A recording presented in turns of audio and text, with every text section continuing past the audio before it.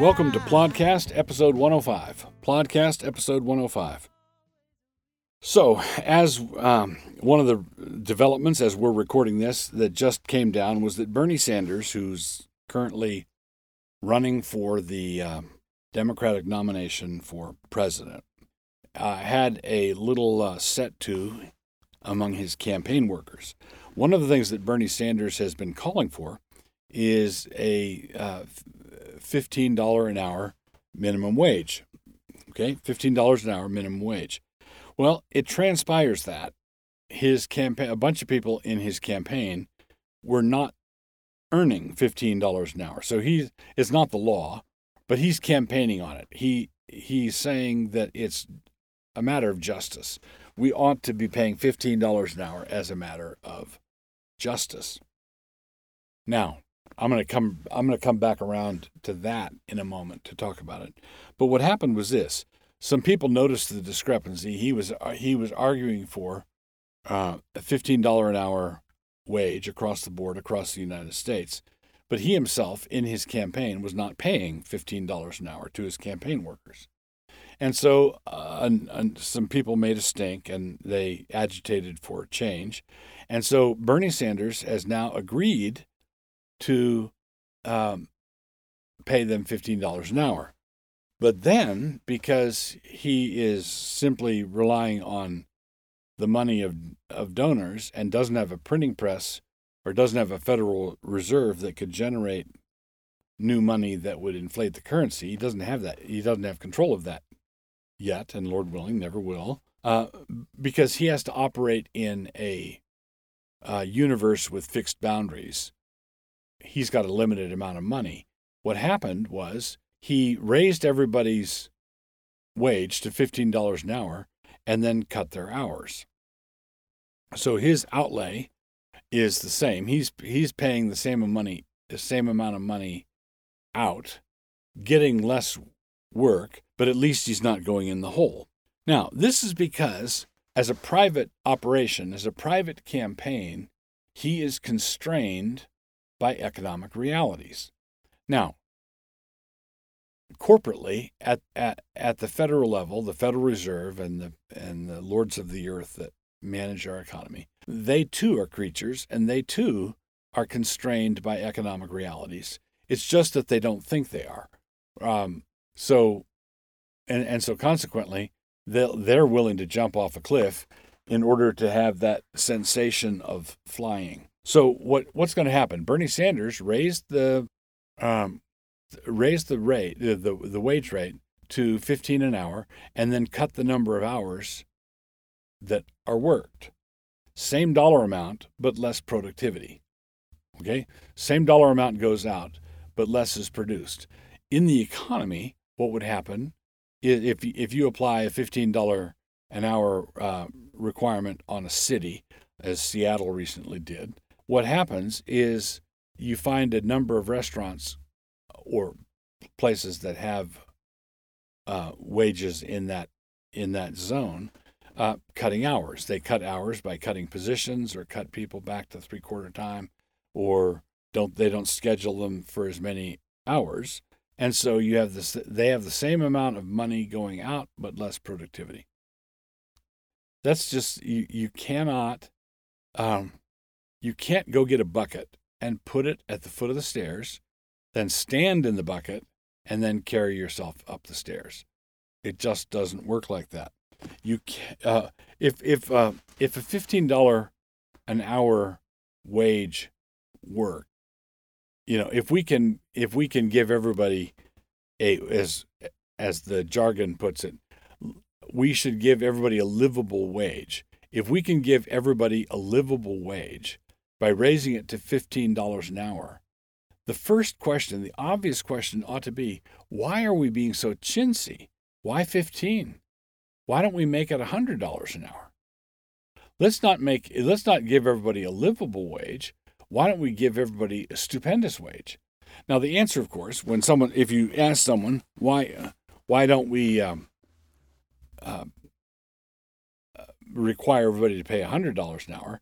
The answer is we don't have $100 an hour available. We don't have that money. Well, here's the thing. When it comes to $15 an hour, we don't have that money either. Bernie Sanders doesn't have that money. If he had vaults of money sitting in the back room where he could raise the wages to $15 an hour and not cut their hours, I dare say he would have done it. But he has to watch the net effect, right? So do restaurants, so does Amazon, so do any large employer has to pay attention to that kind of thing. So just as you can't make people moderately more wealthy by fiat, it's just the same as not being able to make them rich by fiat. You just can't do it. If the federal government made everybody's wage $1,000 a minute, they would have to crank up the printing press in order to underwrite all this. And when they do, that would simply devalue the money through inflation. And you would have everybody living at the same standard of living they were living at before, only with the decimal point on their money in a different place. So basically what we're up against, and what Bernie Sanders has just found out, is that it doesn't matter how economically illiterate you are. The laws of mathematics remain the same, and the laws of mathematics don't care about how it feels. Oh, where the will be God. All right, continuing on with Plodcast, episode 105, we come down to our hamartiology section.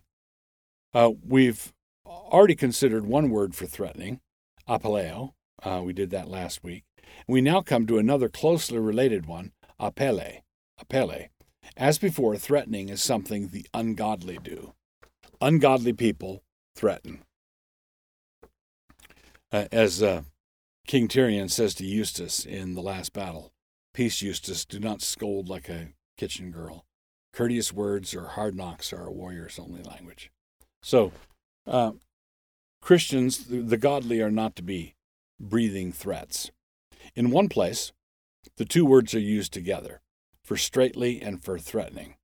But that it spread no further among the people, let us straitly threaten them, that they speak henceforth to no man in this manner. That's Acts 4:17.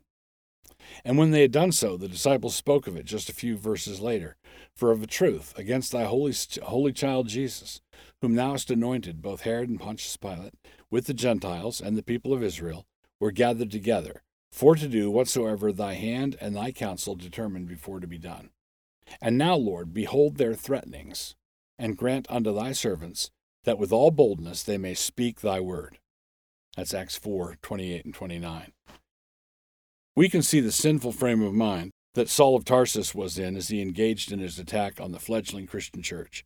And Saul, yet breathing out threatenings and slaughter against the disciples of the Lord, went unto the high priest, and desired of him letters to Damascus to the synagogues, that if he found any of this way, whether they were men or women, he might bring them bound unto Jerusalem. That's Acts 9:1 and 2.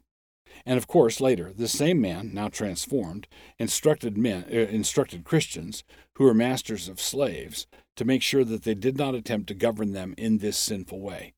He says in Ephesians 6:9, "And ye masters, do the same things unto them, forbearing threatening, knowing that your master also is in heaven.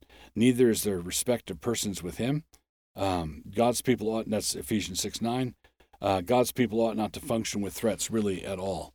And a particular word to parents in this regard: you shouldn't threaten your children.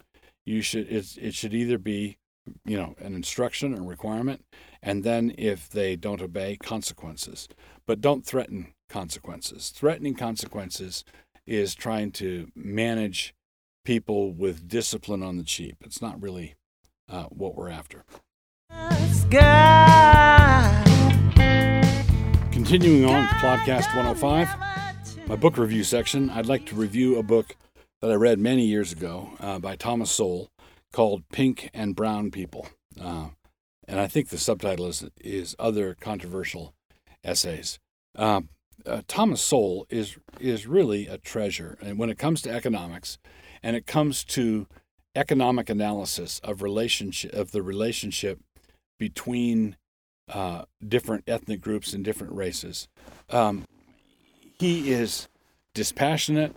logical, objective, careful, studious. I just recommend him highly, and he can say things that oftentimes conservative white economists can't say because he's a black man. In other words, if you say something, if you're white and conservative and you say something that he says, you'll be more than a few times. People have been accused of racism. Nowadays, you can be accused of racism at the drop of a hat. A racist, as the saying goes, is anyone who's winning an argument with a liberal. And so, what Sowell does is he just says, well, let's look at the facts. One of the striking things from this book of Pink and Brown People, another great book is that Sowell wrote was White Liberals and Black Rednecks. That's also a collection of essays. This one, Pink and Brown People, here's an example of the kind of analysis he does. So when black people in America are at an economic disadvantage, as many of them in fact are, it's a very simple thing to blame the problem on racism. In other words, the system is rigged against them. They have to go out into the marketplace and deal with bigots and microaggressions and macroaggressions, and see that's what the problem is. But what Sowell does is he does a comparison, for example, between blacks in America who came from the West Indies and blacks in America who came from America, and the difference to an average racist employer or average racist potential employer, he wouldn't be able to tell whether someone was whether their ancestry came from the West Indies or not. Well, what Sowell does is he shows that blacks from the West Indies excel, and they excel in much the same way that immigrants, hard-charging immigrants from other parts of the world have done, whether it's Chinese or Vietnamese or Koreans who have a cultural expectation of excellence and intact families, and they push it, and they get there. And Sowell, of course, doesn't argue that there's no such thing as racism. He's saying it's not the key factor, because if we look at blacks from the Bahamas excelling in the United States and blacks from a different cultural background not excelling, it's a glib response to it's a glib analysis to say, well, it was the black skin that did it. Well, if that's the variable that you want to say is controlling the outcomes, well, let's do an analysis that includes that variable. Why is this group over here excelling? And why are they so consistently, quote unquote, lucky? So Pink and Brown People, Thomas Sowell, I like that gentleman a lot.